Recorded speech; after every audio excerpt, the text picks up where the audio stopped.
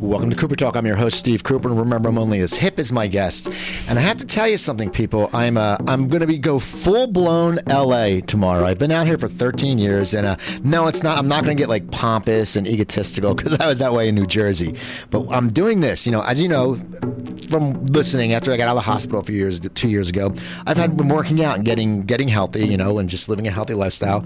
And now that the lovely Joanne moved out, because she's always working out, and I have to look good because she's 47 and she's like a size 0, size 1, and I'm bald and cross-eyed. So if I get fat, people are going to think I'm really rich. That's how I got her. But I'm going to LA tomorrow because I'm trying for the first time. I'm going to yoga. Now, I sat there, I was at my gym, and the yoga instructor was walking out, and I don't know anything about yoga, and the guys at my gym are doofuses. I mean, you ask them something, and they're sitting there, they have no clue. I'm like, do you know what class I can take? And they're just like, huh?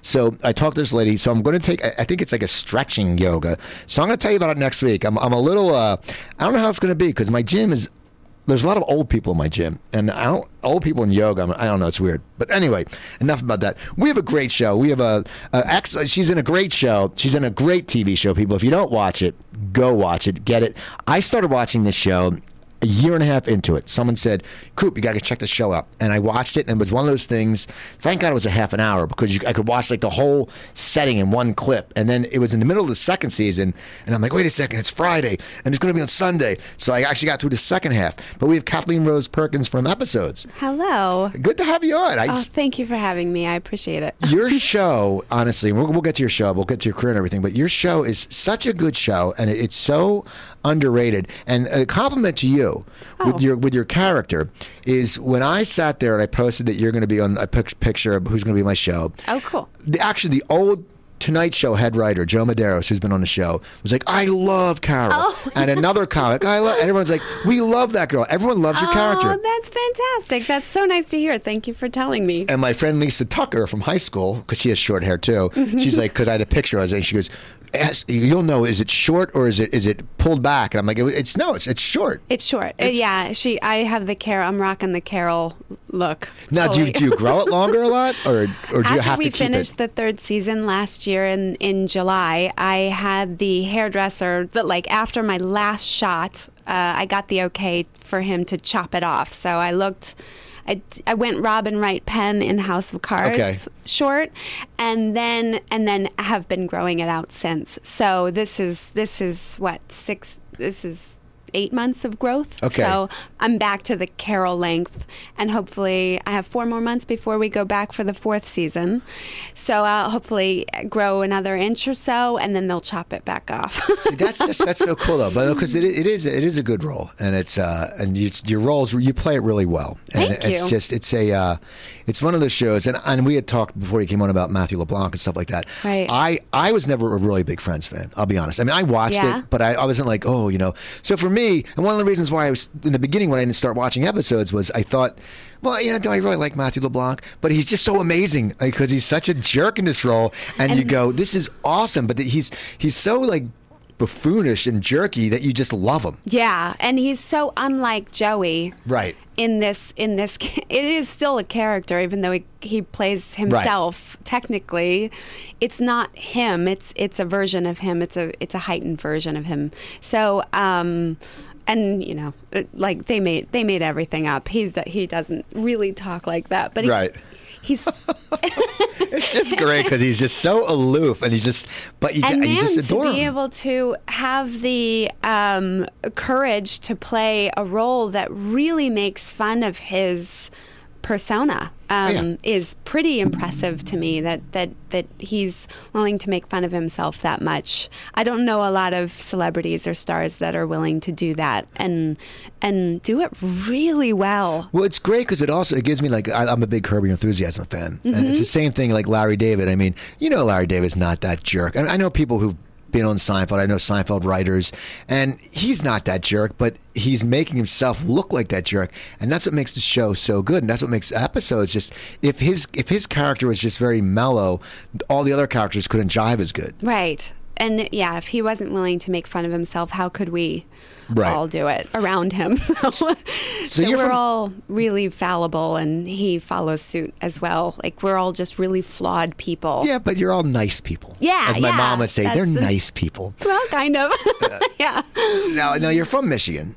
Yes, I am. A small town, or how big was your town? Small town at 24 Mile Road is where I grew up, which is 24 miles outside of the heart of Detroit. Okay. So we were a small suburb of Detroit. So you're 16 miles from 8 Mile. Exactly. Okay.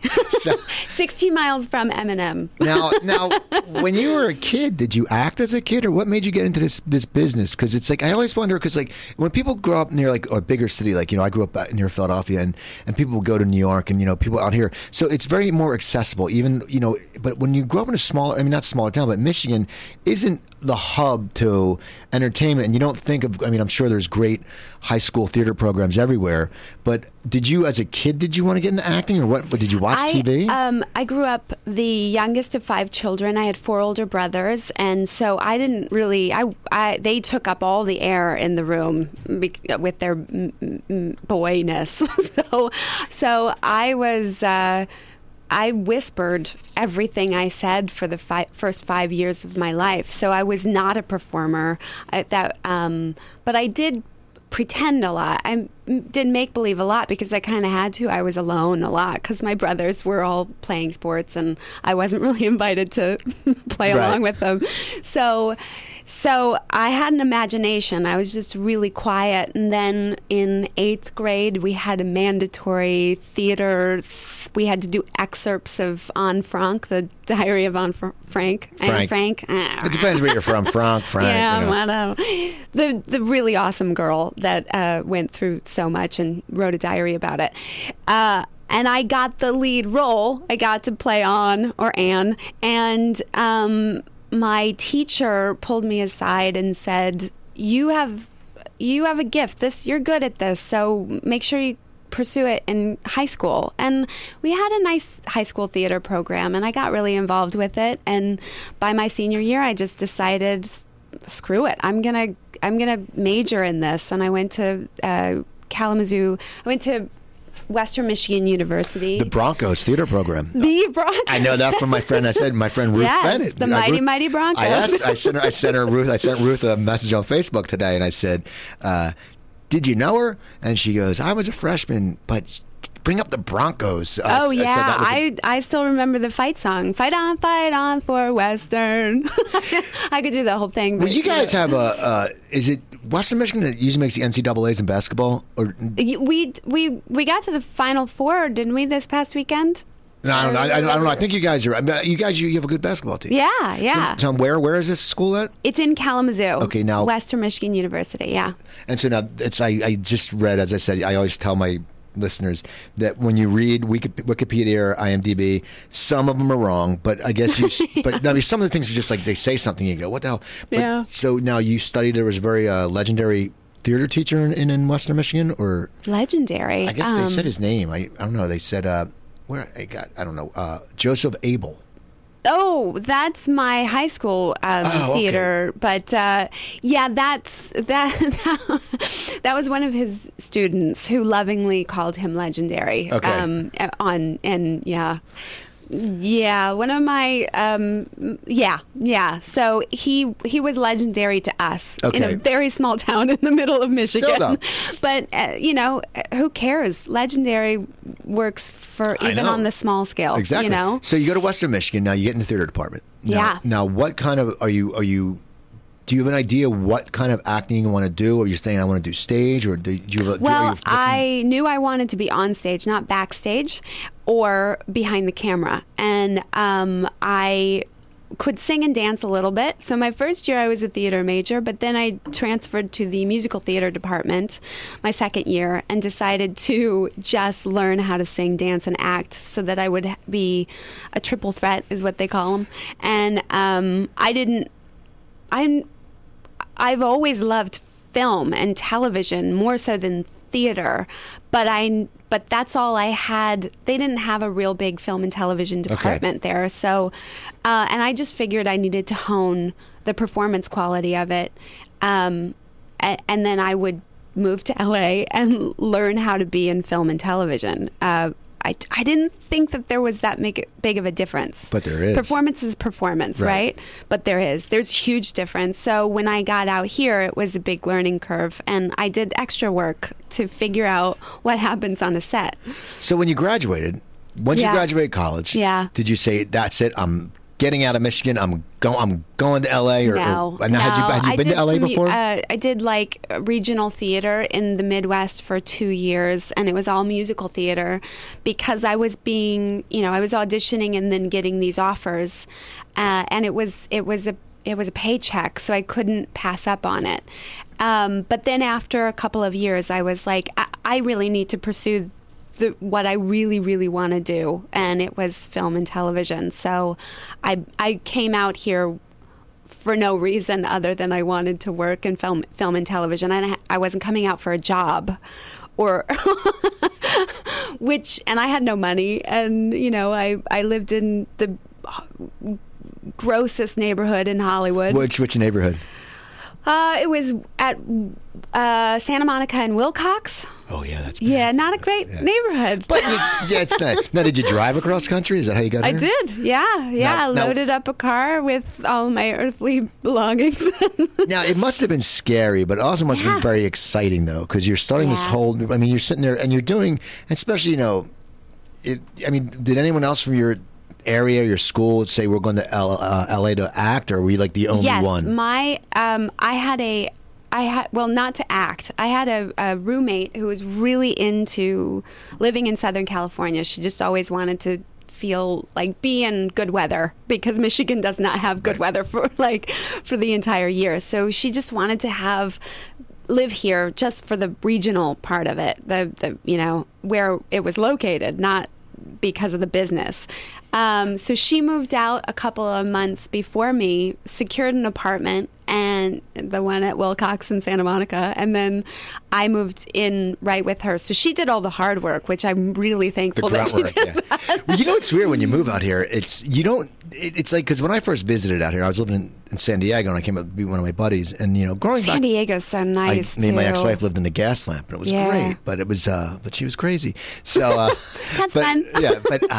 No, what's amazing is when you come out here, like back east, and I'm sure back from Detroit, like going to, I grew up in the suburbs of New Jersey, but we're 10 minutes from Philadelphia. When you go into Philadelphia, when it's a bad area. Like in Detroit, it's like there's a big tenement. You can just tell. But in LA, you can't tell because everything's mixed, because there are young actors and there's families, and it's so weird when you come out here. You're thinking, oh my God, wait a second. And when I was looking for apartments, I looked in North Hollywood, and I was like, my friends were like, thank God I ended up in Burbank. But North Hollywood's not bad. But there's some areas like where I was looking on my rent. I was sitting there going, wait a second, and you can always tell the area when you're driving. You start seeing a lot of check cashing places. That and fast like food donut. Joints. Donuts. The Donut King and the Yum Yums. You see a Yum Yum. You're like, even in Burbank, there's a Yum Yums, and it's like it's in the Bay Area. You go, No, it's so good. so you move out here. And you're a little bit nervous, but now you know what you're going to do. So what is your first move? Do you say, I'm going to get headshots, or am I going to get a day job, or what do you do? Well, I did background work. I was an extra. I signed up with a company that basically did was a temp agency. So that was your first job? That was your first job? Yeah, just to because I also at that time, if you got these 3 magical vouchers, you could join the union, and it was all about the union. You couldn't really do legitimate work unless you were unionized. So, and I wanted to be in SAG. I also bought into AFTRA. Now, how do you buy into AFTRA? Well, back then you'd pay $1,000 and you could just be a member of AFTRA. Okay. You didn't need it to, have any work stubs or any of that kind of stuff. You could just buy into it. And at that time, a lot of us thought, well, at some point they'll merge SAG and AFTRA, right. Which didn't happen until years and years. like last year. But this was 15 years ago for me. And I was thinking, next year, maybe they'll merge and I'll just be part of SAG then. But it was just such an elusive thing. And also, you had to get headshots, and there was so much money involved, and you should probably get into the groundlings, or you should take a class, and I was making hardly any money. You don't make any money as an extra, especially a non-union. But like the SAG extras do pretty good. Like I see it on like LA Casting. It's like, if you're a non-union extra, it's like 8 hours, $64. $64. If you're a union, 8 hours, $325. Right. And you're going, wow. Yeah, and it makes sense when you become unionized that that's not a bad gig to not at all. spend, just reading the newspaper and once in a while going in front of a camera and pretending to talk to somebody else or behind the real people. But so did you get your SAG card did you get the vouchers? I did. I did. Now, how long did that take? It was so demoralizing and hard because at the end of the day or in the middle of the day, at some point you had to go up to the second AD and go, look, I'm really trying. Like, you had to hone this way of selling yourself in a way and flirting. Like if you were a young woman and the second AD was the guy, he was the one holding these magical golden tickets. They have attitudes. Like they're like full of themselves. It's like, dude, you're a second AD. Drop the attitude. I don't know if you notice it. It's like they're sitting there, oh yeah. They had power over us, and they had what we needed. If we were really if you really wanted to get in the business and you weren't going to get Taft-Hartley'd anytime soon, which, would have been great, but I didn't have an agent to get me into jobs or auditions that could potentially give me a Taft-Hartley'd into the... So it was the only way in, and I had to, flirt, and I had to just beg and ask, look, I'm really trying to become an actress and I want to get in the union. Do you have any SAG vouchers left over? And it's so... That's the worst. Well, yeah, because it's like you feel, it's like you almost feel like a homeless person. You're like, it is. You're like, okay, can I please, and you're right. And some of these people are just such egotists that they probably say, oh yeah, like, hey, and I'll tell you one story. Yeah, one please. Guy. There were three of us who had asked for it during the course of a day. There were three young women who asked for a SAG voucher, and this second AD sat us all down at the end of the day and said, "Okay, I only have two to give two of you, so one of you has to kind of go without, and I don't want to determine who does. So can you guys figure out who gets the two vouchers and who goes home with just a non-union paycheck contract or whatever?" And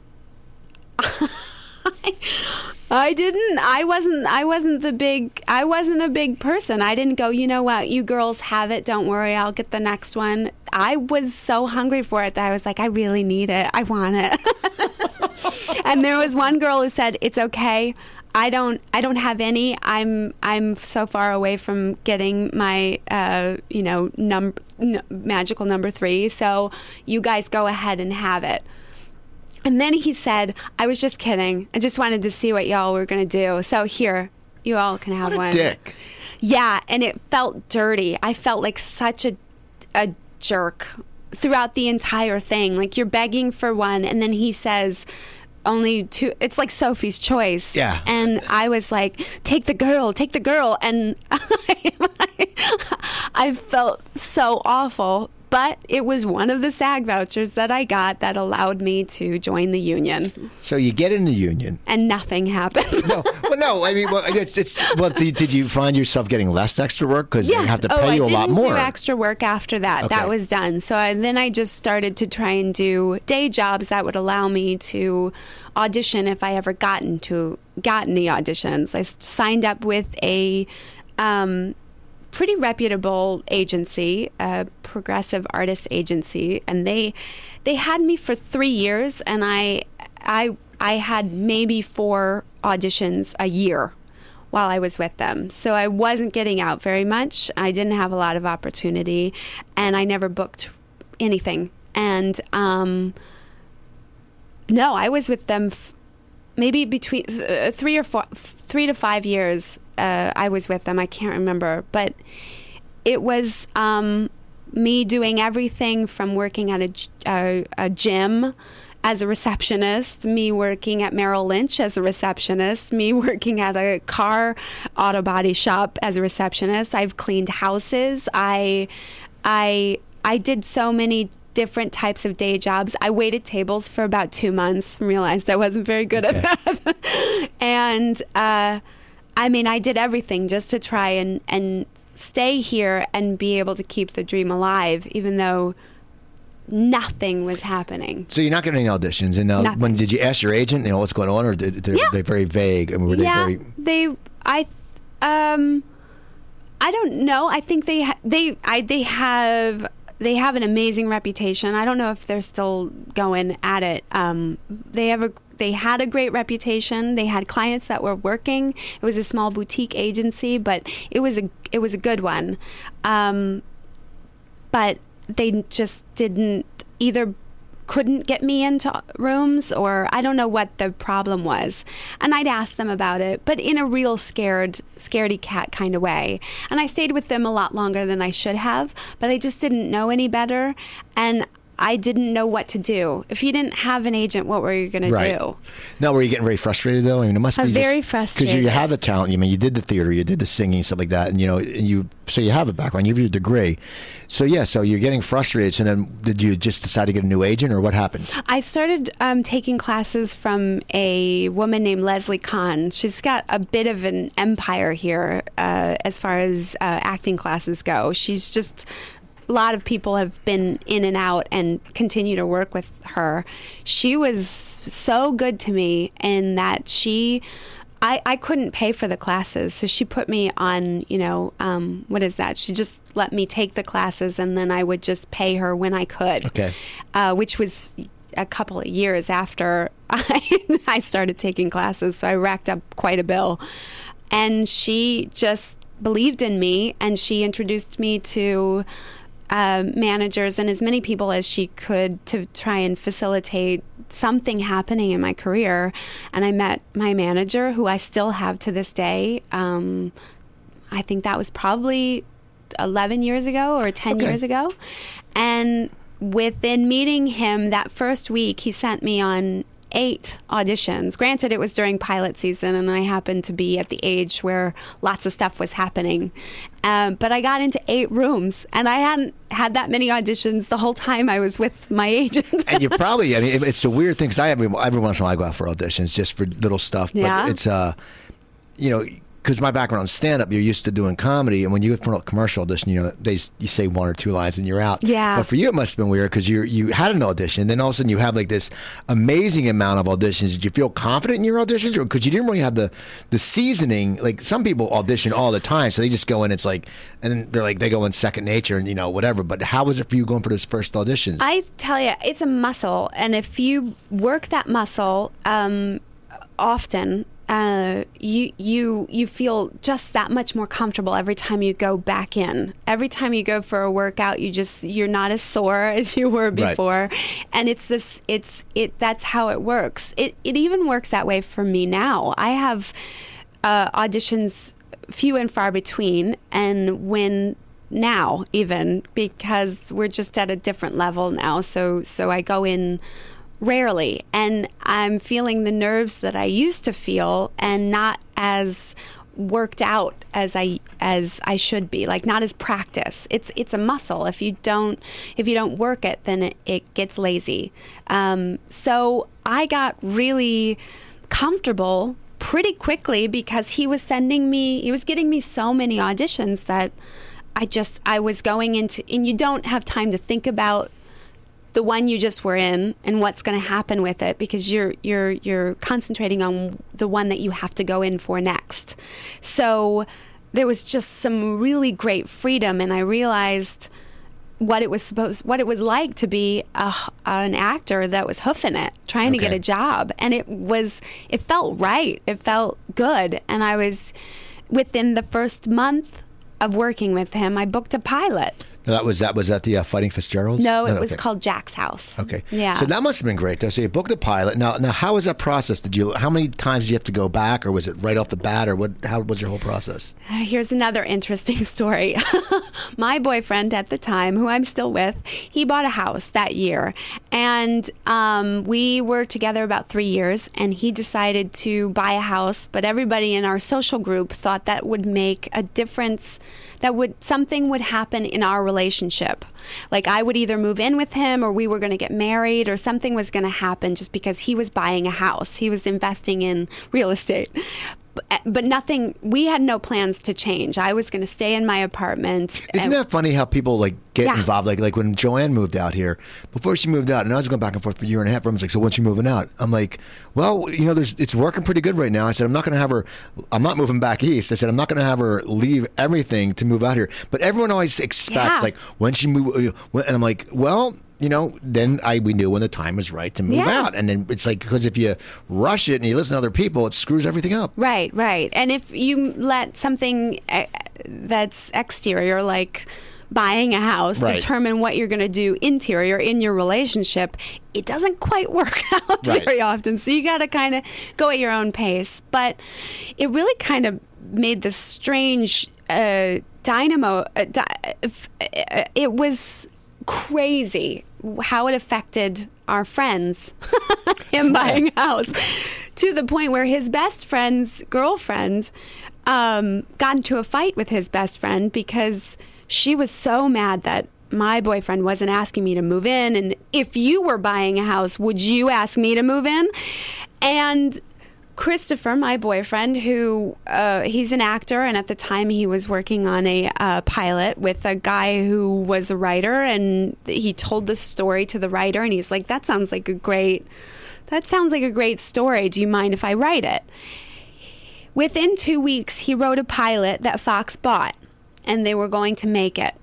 And I just started working with my new manager, and I told him about it, and I said, you have to get me in to basically play myself, to audition to play myself. I went through a pre-read with the casting director, and then 2 producer callbacks, and then a studio test and a network test, all to play myself, and I finally got the job. And here's the other little tidbit to that story. Christopher's best friend also is an actor and was going through the process of auditioning to play the role of Christopher. That's funny. Get this.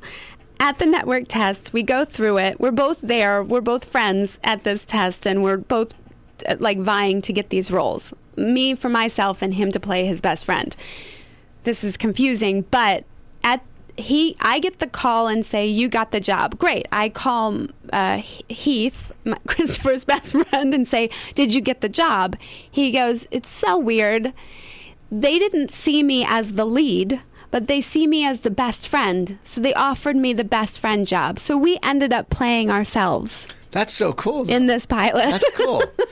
And that was my first big job. Well, yeah, but it's a big job. Yeah. So, but did it get picked up? No. That happens. They a lot. never get picked up. So many pilots. So it's crazy.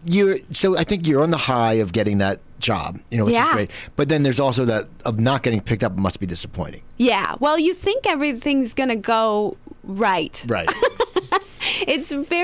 But I learned pretty quickly, I am going to have to constantly work at this business. Nothing's going to come easy for me. Not ever. I did 7 pilots before I got the job on episodes. And I've just constantly, even being on episodes, which is critically an adored piece of work, but not huge. It doesn't have huge ratings. It's a little tiny show, and we do it very, rarely. I'll tell the problem with episodes is only 10 episodes. It's or 8 or 9. And so you sit there and you're like, because I hate that. And the one thing good about episodes, we'll talk about episodes, but one thing I like about episodes was because I'm like, on demand on Showtime on Charter, you could watch the week before on the Monday. Mm-hmm. So like your season finale was just, I think, this past week, or It was 2 Sundays from now. I saw that ago. like the Sunday before it even came out, because you could do that, which is great. Because I sit there because I just when I get addicted to a show, I'm like, I want to see it. You want to see it. Like True Detective, I'd be like, I just got to see it. And it's just, it's weird. So so you get these 7 pilots. Now you when does the Fighting Fitzgeralds, which must have been cool. You were cast as a role in that. I was. Christopher, my boyfriend, was a series regular on that show, and he passed my headshot and resume over to the casting director, and there was a part that I was right for, and they brought me in, and I got the job, thankfully. Well, that must be cool. It was Ed Burns. It was a small co-star role. He was the producer, main producer on the show, and it was Christopher's first big gig too. So, well, you think that show would have done better just because Ed Burns is connected. Yeah, it was only and Brian Dennehy it was about this great family, and Brian Dennehy was the lead, the father of the family, who's just a fantastic actor, amazing, funny and brilliant, and also incredibly grounded. And I don't know why, but that's the thing is I don't know that there's any rhyme or reason to a lot of these shows being successful or not being successful, and how much time each network gives each show to get successful and not. Some are just ripped off within 2 episodes airing. And it's so lame because, like, you think about the history of TV. Cheers was a bottom-rated show. Seinfeld was a bottom-rated show. And look at they were classics. I mean, Cheers was at the bottom of this first season. Seinfeld 4 was actually seasons it took for them to get anybody to watch, right? Seinfeld was called the Seinfeld Chronicles, but then they had to change it to Seinfeld because there was a show called the Marshall Chronicles, which we all know did so well for ABC. Right, yes. That they had to change a name. So the pilots. So what were some of the other pilots you were involved in? Were they all comedies, or were there dramas, or were you They were both? all comedies, and 2 of them did get picked up. I did not get picked up with them. I was fired from both the pilots that got picked up. Now, how does it happen though? Because I've had a few actresses. What do people like to be called? Actor or actresses? I don't care. Because I write on my when I do for my website, I always write actor because I don't. That's probably the safest way to go, because there are some women who are, I'm not an actress, I'm an actor. Right, I don't really care. But some people said like to fire. So what happened? How did you get fired? I mean, was it? It was two pilots. I was cast in a pilot that was called Rules of Engagement. It wasn't called that at the time. It was the Tom Hertz Project, and then they named it. I know Tom from doing stand-up years ago. I used to work with the same club with him in Virginia. Yeah, and it was a pretty good. We shot the pilot, and then they picked it up for a mid-season replacement type of deal, and then within 2 days after learning that it was picked up, I found out that I wasn't getting picked up with it, that I was being fired. And they ended up recasting 3 of the 5 series regulars. So the only 2 that stayed was Putty. David Walton and the woman who plays his wife. Okay. And then everybody else was new. It was devastating. And I never really got a real reason. I know that I probably tested poorly. I don't know why. There was only one producer out of the network and the studio, and all those people called me personally, and he just said it came down from the top. I have no idea what that meaning. Right. I don't know.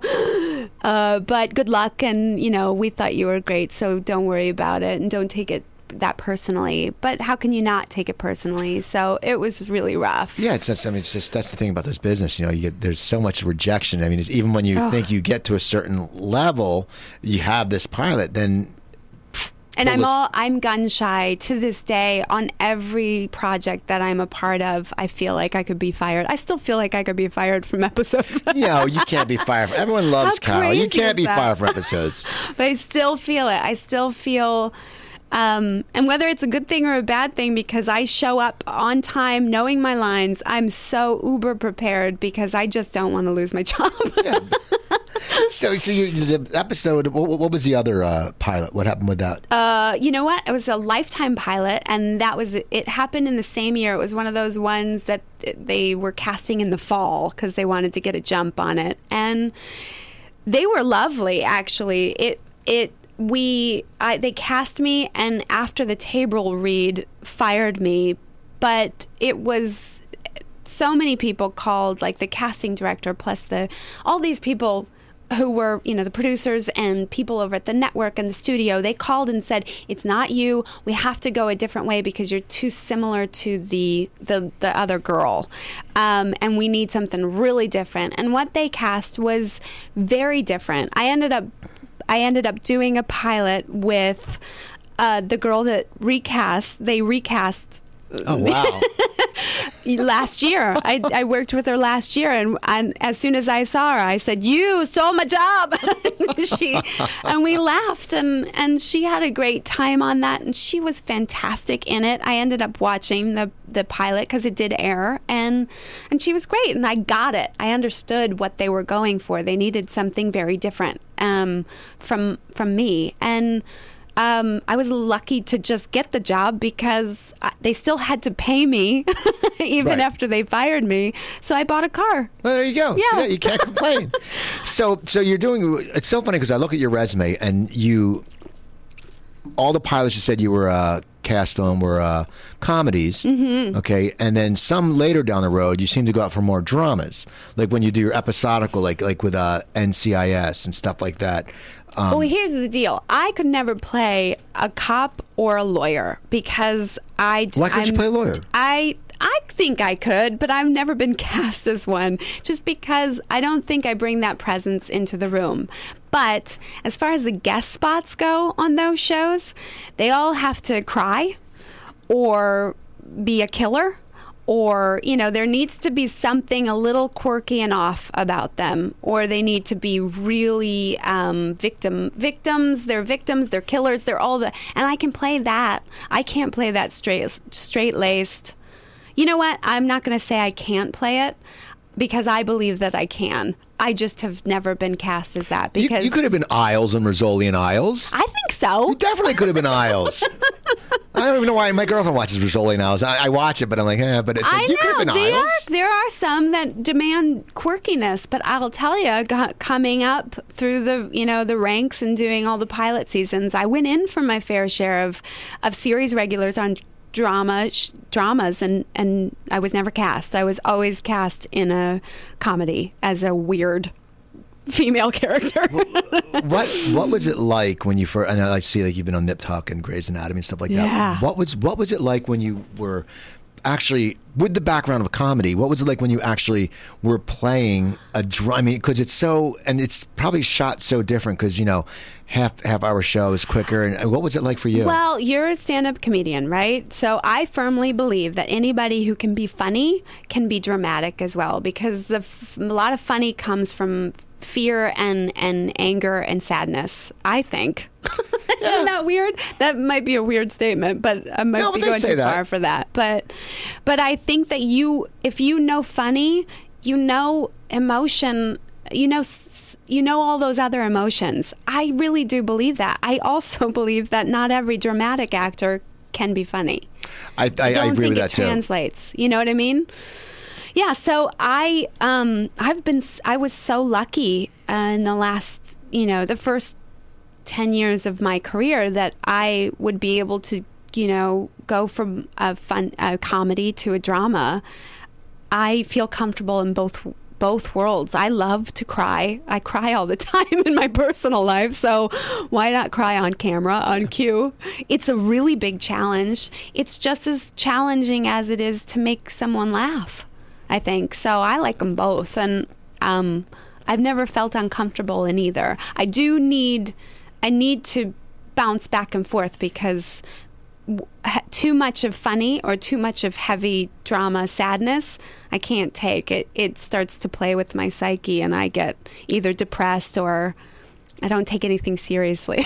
That's funny. Now, but as I look at your resume, I mean, you were in some really good shows. I mean, I mean, the guest. I mean, the CSIs. Which did you have any scenes with Caruso when you were in CSI Miami? Oh. That was one of my very first things. I had 2 lines. Still though. But with Caruso, I did actually say, and I had glasses on, and I was a tech, one of those techie gals, and was like searching for the phone call and trying to trace the phone call, and we lost him. Landline. That was my line. Well, who was it? Do you know Brian Stepanek? No, I don't. He's been he was in Zach and Sweet's life. He's been in a ton of stuff. You know, if you saw him. I'm sure I'd recognize him. He did an episode with Caruso, and he said Yeah. it's amazing because, you know, most times you do it, it will take like 2 or 3 takes, but Caruso is such a perfectionist. He's like, it took like 45 takes. Really? And Caruso just kept, and Caruso's like, he ran him perfect, but he was never happy with what he was doing. Caruso was just not happy with the brands, but Caruso was never happy with himself. Wow. So and he's like, he goes, the guy just must walk out of that set just exhausted because he puts himself over there, rakes himself over the coals. That's pretty impressive that you can, because television moves at such a fast pace. They have to, because they got to do it within 8 days and a whole, episode. So that's crazy. Those must be long hours for that cast and crew. I just love Caruso because he's just such a with the glasses. He's a character. It's so isn't tongue he? in cheek, and it's just so good because you watch it, and there's actually on YouTube you can find like the best lines of Caruso, and someone spliced like 5 minutes of his taking his glasses off, like Judge, Juror, and Executioner won't get fooled again. It always goes to that, and it's just so funny. That's so great. So I'm looking through your resume. Okay, you're on Castle. I was on Castle, yes. I'm a fan of Castle. The only thing I have about Castle is I noticed Those two are lovely, aren't they? I heard they're great, but what's funny is he, every year like seems she gets sexier and he gets fatter. It's like it's weird. I'm like, wait, what's going on here? It kind of shows what happens in Hollywood. men can grow in more ways than one, and women have to stay pretty. Yeah. So you're working you're working these guest spots. When is your first show where you become somewhat of a regular? Oh boy, I don't know. There was a handful of shows. Well, Till Death, I did the most recurring. I did like 12 or 14 episodes out of their last season, and I was a real presence as a character on that Brad season Garrett. with Brad Garrett. And Steve Skrovan was one of the writers. Yeah, and I played a really crazy principal, a high school principal who was determined to make Brad Garrett's life a living hell because I was his student from way back when, and he made my life a living hell in high school. So I was back for revenge, and I ended up being in a relationship with Martin Mull. Of all people, that's just it was a strange show. But it's a cool. Martin Mull's great. Oh my gosh, he's a legend. He's amazing. He's a legend. He's a legend. He's one of those legends, which it bothers me, is one of those legends a lot of people don't know who he is. Like everybody knows. They know him his by face, yeah. but they don't know. Like if I was to say something like 25-year-old, oh yeah, Martin Mull, they'd be like, what? And then you sit there, it's like he's sort of like that Howard Hessman type. Like they have these great careers, and people just don't really know them. Yeah. What was it like working with him? He was fantastic. The nicest guy. Didn't care about cell phones. That's so funny. Hated emailing. But he's an amazing artist as well, which I would say to everyone, check out his art because it's really cool. And just the nicest guy, very giving as an actor. It was a privilege. So when you're on Till Death and you're playing this weirdo. Crazy. Well, the way TV works a lot is people remember the weirdos. So were you starting to get recognized? I mean, in public, were people like, "Oh my God, there's that crazy"? Because I've heard when people play a crazy. There's been a couple of people who have recognized me from that show. I wore glasses on the show, and I don't wear them in real life. So I shot the last episode, the last scene that I was in on the last episode of that season, of their actual last episode, because they never shot anymore after that season. I went to test 4 episods that same day. After you wrapped up an episode of a TV show of Till Death, and then went to Showtime, the headquarters of Showtime, and tested, and to ease, because I had a lot of nerves. I really wanted that job. Episodes? Yeah. Did you know the whole? It was Matthew LeBlanc. Did you know all that? I knew it was already picked up. It wasn't a pilot. It was it was a show that they were doing, and they were going to shoot in London, and I wanted to do that really bad.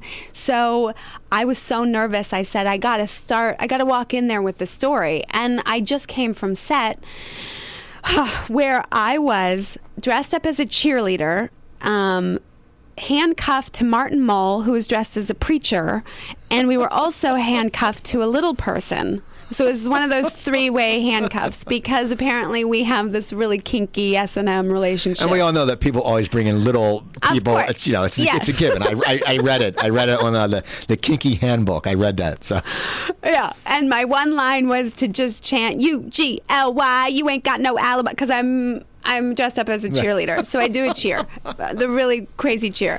And so I thought, I'm going to lead with that.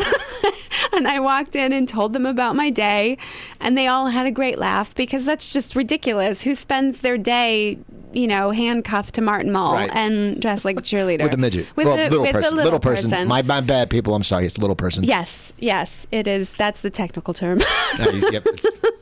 And then I shook off all the nerves just by telling that story. And then I did the audition, and I got the job. Like an hour later, they called and said, "You got the job." And I was like, "Oh my gosh, I'm going to London to shoot an actual series, not a pilot." It was so exciting. Because you knew you can't get fired. Right. Well, I could have gotten fired. Yeah, of course I could have. But at least I was going to be, if I made it through the table read and started shooting, then I was going to be put on air. We were going to be on air. Now, had you been to London before? No. Okay, so that must have been really exciting. So exciting. And just... So I'm a very anxious person. I had booked the job in February and wasn't going there until May. So I had 3 months to get really nervous. Well, why would you get nervous? It's just, I really wanted to prove myself, okay. And I wanted to do a good job, and I wanted it to go well. And, they had written the entire season prior to casting it. And when we got there to London, the day after, we had to do a massive table read of every one of the scripts, the entire season, which was 7 episodes, which doesn't seem like a lot, but it is a lot. And we started, it was 3.5 hours of us reading and entertaining. And that doesn't happen here in America. In America, you go for the pilot and you read one script, which is a half hour long, or an hour if you're doing a drama, and that's it. But if you have 7 scripts, you have to do a great job all the way from beginning to end for 3.5 hours, or else you get fired, or you could be fired. Right. And me, I had that experience. So that's going in the back of your head too. It's always a possibility. Every set I walk on, it's always a possibility, just because I've been through it. So it was really nerve-wracking. Well, and I'll have to say, there was a woman who was fired after that table read, and replaced. So it did happen, unfortunately. And I got a hold of that woman to say, I'm so sorry. I've been through that before, and it sucks, and I'm really, really sorry. But yeah, it was a painful one. Now it's based on an English show? No, it's not. Well, because it says BBC Showtime produced. Yeah, they own it as well. It's a tandem. It's a show that's produced by both and owned by both networks. Okay. Now, what was it like working with David Crane? Because the guys, David Crane and Jeffrey Klarick are the creators, sole writers. They don't have a room of writers that do this. They do everything from top to bottom. And they're partners in life. They are, in my mind, I know that this will sound a little corny and outlandish, but they're genii.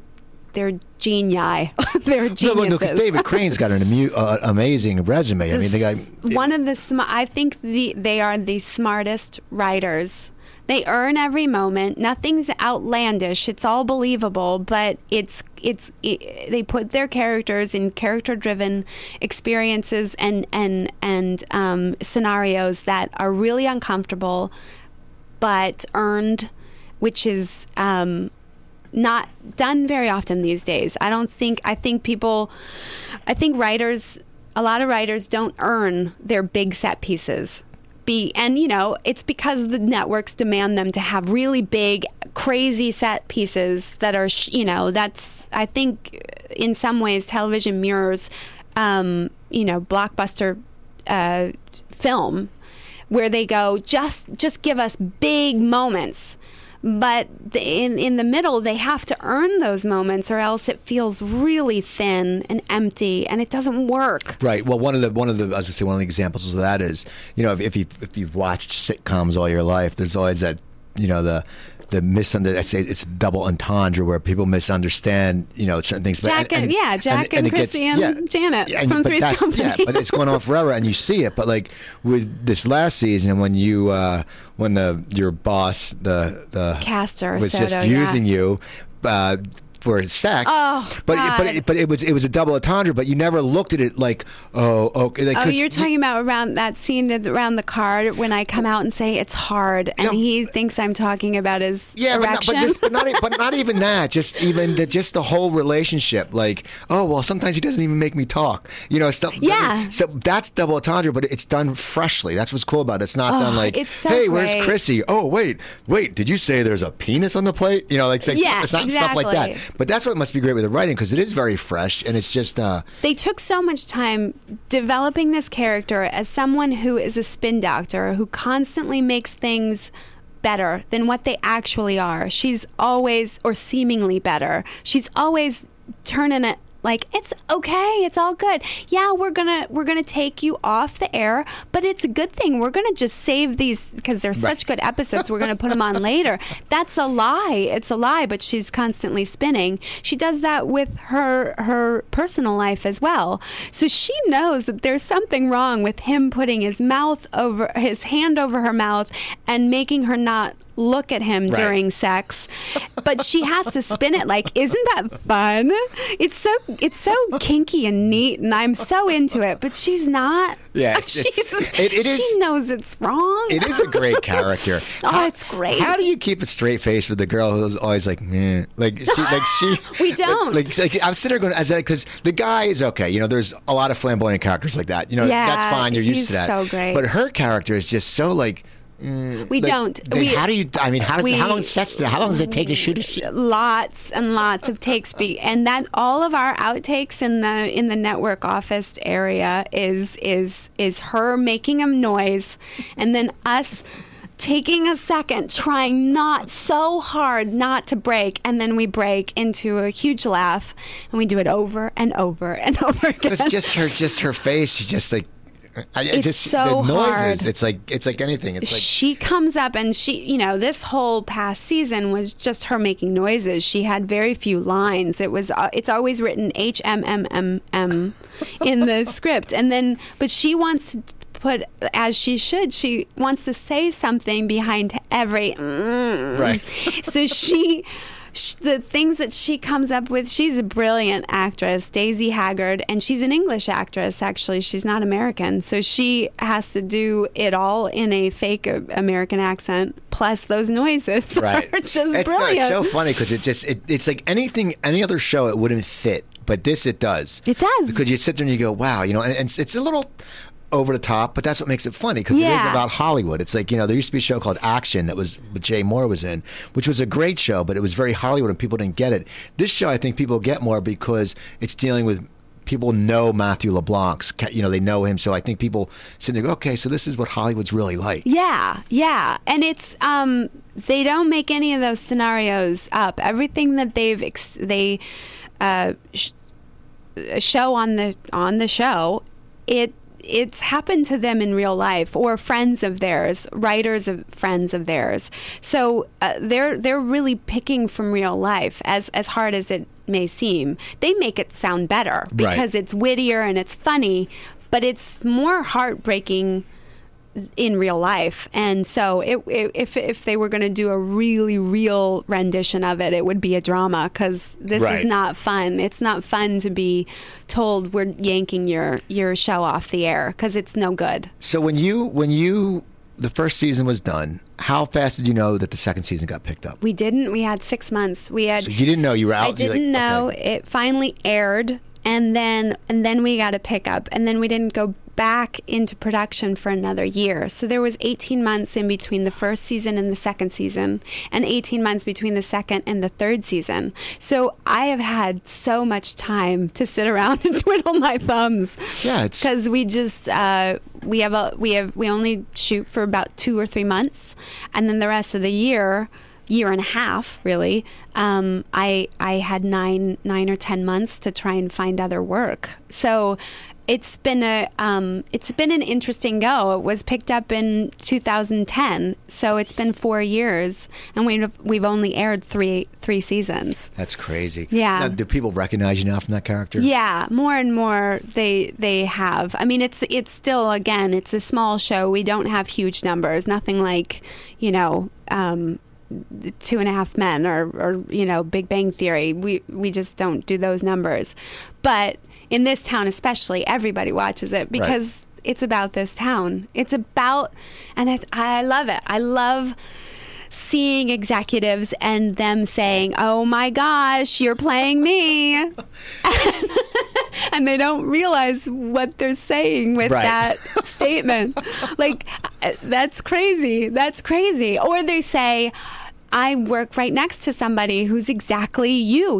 You are doing her, but I'm also doing you." Right. You know what I mean? They don't know that I'm them, and that's why they love to watch it. We have a few minutes left. Okay. See, time flies. I know it does. So what's coming up now? What are you? I mean, you said you're on auditioning. You're going out. What's going on now with the episodes? Do you have to keep a low profile, or do you? I mean, I can't do anything really television wise so much. I mean, I could do some work, but nothing like series regular. And we kind of really, with my team, my manager and agent, we kind of really would like to get more into the movie world. I shot a lovely small part with Ben Affleck and David Gone Girl Fincher on Gone Girl in last October. So that would come out this year. And I also did a small part with Kristen Wiig on a movie coming out this summer called Skeleton Twins. So I'm trying to find these roles that like I'm kind of somebody, but I'm not a big name yet. Right. So there's this, middle world that I have to find the right parts that they don't have to get a name for, but get somebody who's somewhat, popping. That people will recognize you. Oh, that's because you always get that. Nobody knows my name. Yeah. They know that I'm Carol. Exactly. Like when I was sitting there, I was like, because as I said once again, when I was trying to look for the show, I was like, I'm just gonna, and then I saw your name. I said, oh, okay, and so then yeah. You don't, because it's one of those shows where. And I don't need to be. I don't want to become a household name. That's not my. All I want to do is continue to work throughout my lifetime. Well, you have a great resume, right? And you're so if I can keep doing that, and keep not just plateauing, but also kind of rising up and going to the next step and cultivating more of a movie career, an interesting movie career, and still doing television. That's all that matters. Do you like the movies? Just because the TV is probably more of a grueling schedule than a movie. You know what? I haven't had enough movie experience to be able to compare the two. I just love work. I could spend every day, all day on a set and be fine with that because I really just time flies when you're working. Oh, yeah. When you're up on stage, that's all you want to do. When I interview, I sit there, I look, and I'm like, time wait a second, flies, doesn't it? My thing is, it goes. The first 10 minutes sometimes a little bit slow. Not slow, but you're getting to know the person. Yeah. And then all of a sudden you look and you go, okay, like for me, I look right now, like, okay, there's 40 minutes. And then I'm like, wait, I have 20 minutes now, but I didn't get to this. And then you sit there and you go, I don't want to get to this too early. Oh, I know. But then you sit there and then it's always like the last minute. It's an art form. This interview thing that you do, that's an art form. I don't know how you do it, man. You do it really well. I research and then I don't write anything. I just say I'm coming in and I'm talking. I have things in my seat. Nicely done. As I look, I'm looking at your resume here, and you just talk. It's like anything, but To answer your question, though, just a little. That's what I'm trying to do. Also, with the auditioning, as far as the acting world goes, and movies and all that kind of stuff. I'm also trying my hand at writing, which is just incredibly hard. It's crazy. And my hat off to all all writers. I want to thank you for coming on. It's a pleasure meeting you. Oh, it's a pleasure meeting Twitter? you. Or do you tweet? I do. I'm at K Rose Perkins. K Rose Perkins. Do you tweet a lot? I try to. I tweet a lot while the show is airing, and I'm trying to get more often, even when the show is not on the air or stuff isn't coming up. Yeah, I want to thank you again. Thank you. So people check her out. What is it? At K Rose Perkins. Go check Twitter, it out. And then Kathleen Rose Perkins is my Facebook. Okay, and follow me at Cooper Talk. Also go to my website, coopertalk.net. There's about 235 episodes. I don't know how many they're up there. Also, you could syndicate. I could. 235 episodes. I know. You can get your Android app. The Android phone. You can go to the Google Play Store. It's the Cooper Talk app. So you can go right to my website. Also, send me an email, Cooper@Indy100. I always like to hear what you're thinking. iTunes and Stitcher. Type in one word Cooper Talk. You can find me there. Remember, every Tuesday night at Jimmy's Place down San Fernando Boulevard in Burbank between Amherst and Grismer, I host Crappy Comedy, where I bring a bunch of comics I'm friends with and we just have fun. So check it out. Remember, I'm Steve Cooper. I'm only as hip as my guests. And don't forget, drink your water, eat your vegetables, and take your vitamins. You guys have a great day.